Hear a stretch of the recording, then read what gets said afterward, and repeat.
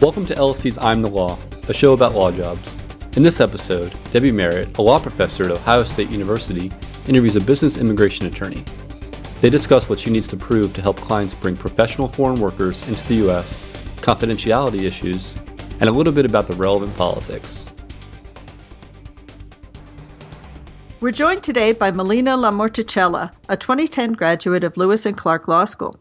Melina is an associate at Tonkin Torp, an 80-person firm in Portland, Oregon. Now, I know you work as a business immigration attorney for your firm. This part of immigration law is different from what most people may think of first, which would be immigration of people who have family members in the United States or people who were subject to some sort of political prosecution in their home country. You're focusing on people who businesses want to bring to the United States in order to act in some professional capacity. And so tell us about the legal constraints on that. What is it that a company has to prove in order to bring one of these workers? It depends partially on the capacity in which the company is trying to bring their employee into the United States. In general terms, there are foreign nationals coming to the U.S. are roughly divided into two groups of people, and those are immigrants, people who are coming to live and work in the United States indefinitely. Immigrants are what we call green card holders. And then there are non-immigrants. And non-immigrants are people who are coming to the United States for a temporary purpose. And that could be to attend school, to travel, or to work in a temporary capacity. What a company employer has to prove will depend on which category of visa they're seeking for the employee. In general, our clients usually bring employees in on a temporary non-immigrant visa. And after the employee's been here for a while, they'll seek an immigrant visa on their behalf. For a lot of our clients, they use what's called an H-1B visa or an E-3 visa. And these are temporary work visas that are available to foreign nationals who are professionals, who are coming to work in the United States in a professional capacity. And so that means that they're coming to work in an occupation that requires at a minimum a bachelor's degree. Then they have to demonstrate that they have the required degree.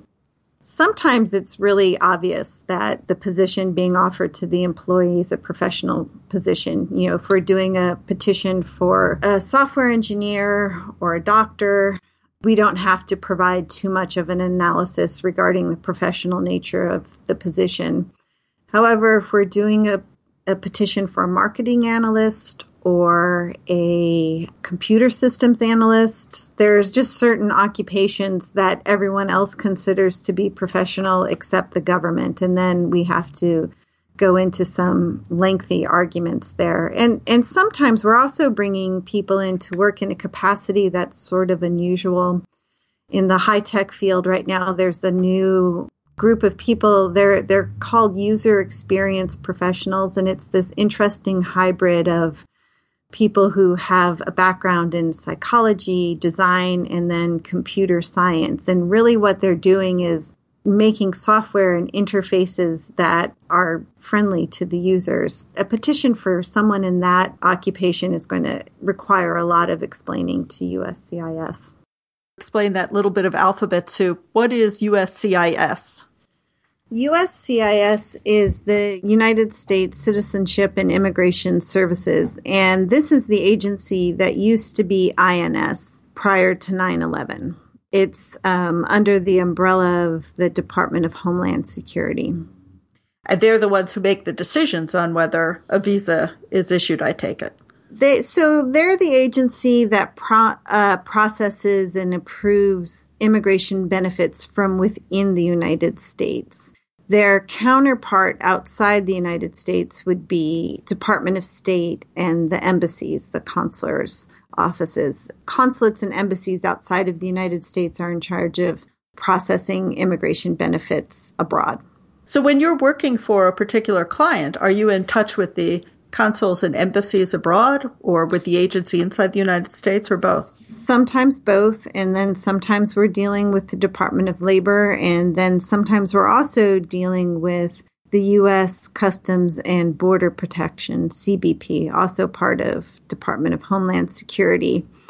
So frequently the way it works is not all petitions, not all visas require this process, but this is pretty typical for a non-immigrant worker. Initially, the employer files a petition with the U.S. Citizenship and Immigration Services in the United States, and that petition will include a description of the employee coming into the U.S., an explanation of the company sponsoring the employee, proof that the company can pay the offered wage, documentation of the employee's credentials.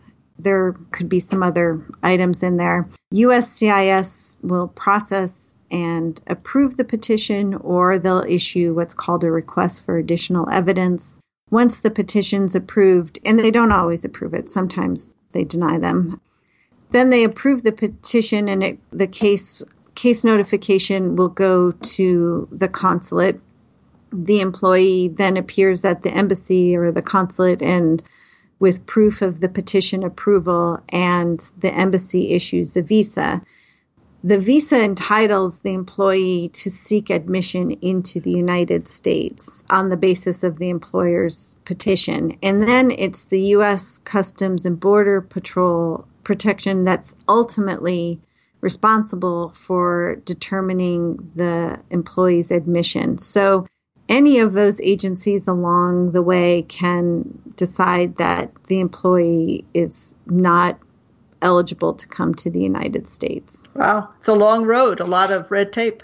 It is a long road, and it's a lot of red tape. And some of our clients are employees who, I explained earlier that usually employers bring foreign nationals in on a temporary basis before seeking a green card for them. And for employees who are from China and India and certain countries, there's a huge backlog for green cards. So they might be in this temporary non-immigrant status for decades and have to deal with this process constantly. And it's, we can get a petition approved by USCIS and the embassy can decide to deny it for some reason. And then your client's stuck outside and can't come in. And sometimes that happens even for people who've been living and working in the United States for years. Tell us about the other hurdles. You mentioned before that the person has to qualify as a professional. They have to win the lottery. And I think you said there was also a requirement that this is a need that can't be fulfilled within the United States. That's for immigrant visas. Oh, immigrant visas. For green cards, yeah. So for the temporary ones, it's just, it has to be a professional, and then we have a lottery. Right. Those are for the H-1B visas. Why do we limit that so tightly? That's a really good question. Why do we? And the number was created before we had a high-tech industry. It was created during a time when our economy looked nothing like it looks now. I think the number, it's possible that limit is in place to protect the U.S. workforce. I imagine so. Yeah. And also, there are certain members of Congress who think that all employment-based immigration visas are subject to fraud. And so that's one way to keep control of it. I do want to mention there's a lot of costs that go into these. The government filing fees for these petitions, it's almost $5,000. And that, doesn't include the fees that are paid to our office to prepare and file these petitions. Wow. Do you have to pay the $5,000 if you lose the lottery? No, those filing fees come back. Okay. But not the legal fees. But not the legal fees. But not the legal fees. And it's very, it's a little bit challenging to explain to your clients your hiring needs are going to have to be based on this random lottery that will occur in April. And even if you make it in, your employee can't start till October. A lot of the employees who qualify for this particular visa, a lot of them are here as students. And then when they're finished with the degree program, they're eligible for temporary work authorization that allows them to work for any employer in the U.S. without being sponsored for a visa, as long as the work is in their field of study. And so they'll start working for an employer here who then decides to keep them on long term and sponsor them for these petitions, and that's when we get involved. But these are highly skilled professionals who've dedicated they're banking their career on working in the United States. And so when they don't make it into the lottery, it's a loss for them, and it's a loss for their employers. What do you think about the political outcry nowadays about immigration? I can imagine some voters out there saying, well, so what? These are jobs that should go to Americans. We have more than enough lawyers, for example, to fill legal positions. We do. We do have a lot of lawyers. In fact, we were asked to look at filing an immigrant petition for a recent law school grad for one of the firms in town. She was a foreign national student who went to law school here and made it through the lottery, got the temporary work visa. And, there's a limit on how long you can stay in the United States in that temporary status. And then you need to get a green card. So she was facing that limit.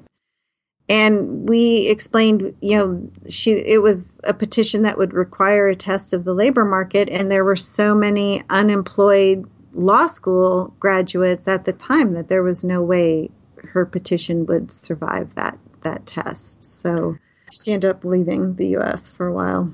And that brings us to that other important category when we're going to move a worker from this temporary status, which is renewable for a period of time, to a green card. That's when they face this issue of showing the labor market need. Yes. Right? Yes. Not for all categories, but for a lot of professionals who are here in a temporary capacity, their employers, we work with them to conduct a test of the labor market, which involves recruiting for a position that's already filled and then proving to the Department of Labor that there are no U.S. workers who are qualified and willing to fill the position. And it's a very tedious and somewhat ridiculous process. The Department of Labor regulations tell us you have to follow all of your normal recruitment processes, and then they enumerate all of these exact steps and exact language that have to be, included in the process. One of the steps is advertising in a Sunday newspaper of general circulation. No one recruits in the newspaper now. Right. I mean, we're telling our clients, you've got to run this, lengthy ad for employers that are in New York. This is an ad that has to appear in the Sunday New York Times. It's crazy. Yeah. There are so many things like that. I think that when you're probating an estate, you have to publish in a newspaper about the estate so that any creditors know that they can come and make their claims. Right. Again, who's going to read the newspaper on that sort of thing? Right. Exactly.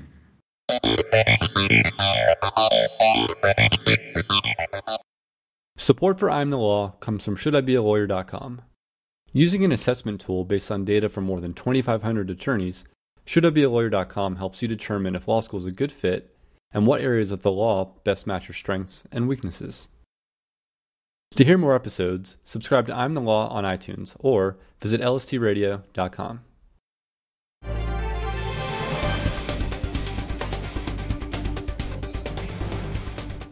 Now that we have a background on the types of clients that you help, Melina, tell me about a typical day. What sorts of things would you be doing?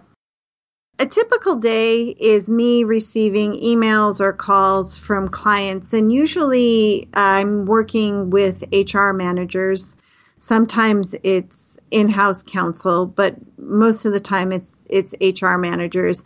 And they'll have an employee abroad, or they're considering hiring a candidate that needs visa sponsorship.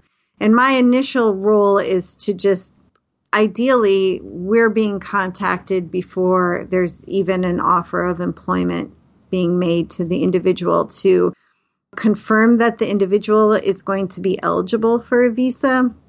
And if they are there any limitations or restrictions? Confirm that the job that's being offered to the individual is going to qualify. Once we've assessed all of that and we give the client the green light, they come back to us once the offer of employment's been accepted. And then we go through a long process of me working with my staff here, gathering information and documents, both from the employer and the employee. Our office represents both the employer and the employee in the process. So, we explain at the onset that this is dual representation, and we talk about how we cannot keep information confidential from any of the parties. So our communication is really with both the employer and the employee, gathering information. And then we start preparing petitions, and it will depend on what exactly we're doing. Sometimes the first step is filing a form with Department of Labor to prove that the employer is going to pay at least the prevailing wage. In that case, we're assessing to make sure to determine what is the prevailing wage. Is our employer going to be paying that? A lot of times we run into situations where the employer isn't paying prevailing wage, so we have to go back and forth on that. And the point there, I take it, is to make sure that employers don't bring in people from overseas, pay them substandard wages, which might both hurt those employees and also hurt the labor market generally. Exactly. So whenever we're working on a visa petition that involves Department of Labor, it's always going to require some form of notice to U.S. workers and some wage determination. Let me go back and ask you something about the conflict of interest and the confidentiality. Would an example of that be something like, here we have an employee that the employer is planning to hire, bring into the United States, and the employee says to you, I don't think this would affect my work at all, but I don't know if this will affect my immigration status, that I do have this conviction for a crime 3 years ago. And so now the employer, though, you can't keep that secret from the employer. No. And that comes up pretty regularly, and that's not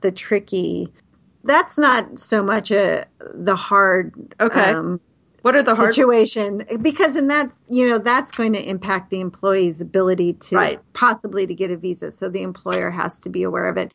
It becomes harder when we're, working on a green card, and at some point the employee, and this almost always happens, says, well, after I get my green card, how long do I have to work for this employer? And so, that's a good point to remind them of our dual representation and how we can't keep information confidential. And then, I just give them general advice. The flip side, of course, is we've brought someone in and then we are told by the employer that they're going to let that employee go, that it's not working out. Do you ever get to a point where the dual representation doesn't work and you have to withdraw? Yeah. Or we have to get a waiver. So usually if our employer terminates an employee and that employee were to go work for another employer, we couldn't assist that employer number 2 with the petition process. Sometimes it's more of an amicable split, and we're paid by the employer to help the employee transition into some other status. But that's usually where the conflicts come up. You mentioned earlier all of the detail work and the tedium, I think you used the word, as part of this process. What are the fun parts of it for you? That's a good question. There are some, I hope. Yeah, there are. The fun parts are learning people's stories and learning how our community works and how our businesses work. And the nature of this work is we have a wide variety of clients that do all sorts of things. I recently did a petition for an employee whose background is manufacturing and working in an industry that manufactures automobile parts. And it was just, I never think about where the different parts of my car come from. And I learned that from this process. And it was really interesting. And it also shows in a very concrete way how global we are. And I know it sounds really corny, But I do believe that the United States I think we're one of the best countries to live in the world. And the fact that we have professionals from all over the world who want to come here is inspiring, and it gives me optimism. I have a colleague who says, listening to all the political rhetoric, his thoughts are the day we have to worry is the day when no one wants to come here anymore. It must make you feel good to help both individuals and the companies that employ them, and really also the economy of the United States generally. Yeah. A lot of times when it works well, I do feel good. When we get bogged down by bureaucracy and negativity, it gets a little harder. Yeah, you're dealing with a mind-boggling number of agencies. If there was anything you could change, either about your job or about the immigration system, what would it be? What are some of your top items? Oh, we have a wish list. My top items would be almost doing away with my job. I think the numerical limit on H-1Bs should be removed because the process is so cumbersome and expensive that no one is hiring me to obtain these petitions, these visas for employees unless they absolutely have to. And frankly, it's a waste of money. So I would get rid of the cap on H-1Bs, and the government needs to revamp how employment-based green cards are allocated, and because that's a ridiculous, cumbersome process. And then once you make it through the process, there's a limitation on how many green cards are available, and it's divided by country. So we have employees who will wait 20, 40 years before their green card becomes available. And that needs to be reformed. I didn't realize we still divided by country in terms of immigration. Right. That is, yeah. For employment and family. So people from populous countries are highly represented in the United States, India, China, the Philippines, Mexico, and they face an extreme backlog in visas. And Canada has a much easier system. We're going to start losing really talented people to other countries. And when you look at our country's greatest innovations, so many of them come from immigrants. And we really rely on that new energy and new talent to make us who we are. So it worries me. Yeah. One last question. You, like many other lawyers, do work in an area that has political implications. How do you balance that? In one sense, you're a professional just focused on helping clients obtain particular ends, but you also have particular knowledge about this area that's a very political one. Do you feel that you have a special role in speaking out in the public policy debates, or do you try to keep quiet? How do you balance that? Mostly, I don't speak out. There are some members and some colleagues who are very vocal. I feel like the biggest service I can provide is just educating people. Most people have no idea how hard and difficult this process is. My role is just speaking out when there's someone who's actually interested and wants to learn more. Well, hopefully we've done some of that with this podcast. I was blown away by the $5,000 fee and the lottery, and then the fact that you might not get renewed and you get thrown out. And if you come from the wrong country, you have to wait 20 years to get a green card. It's pretty extraordinary. Yeah, it is. It is, absolutely.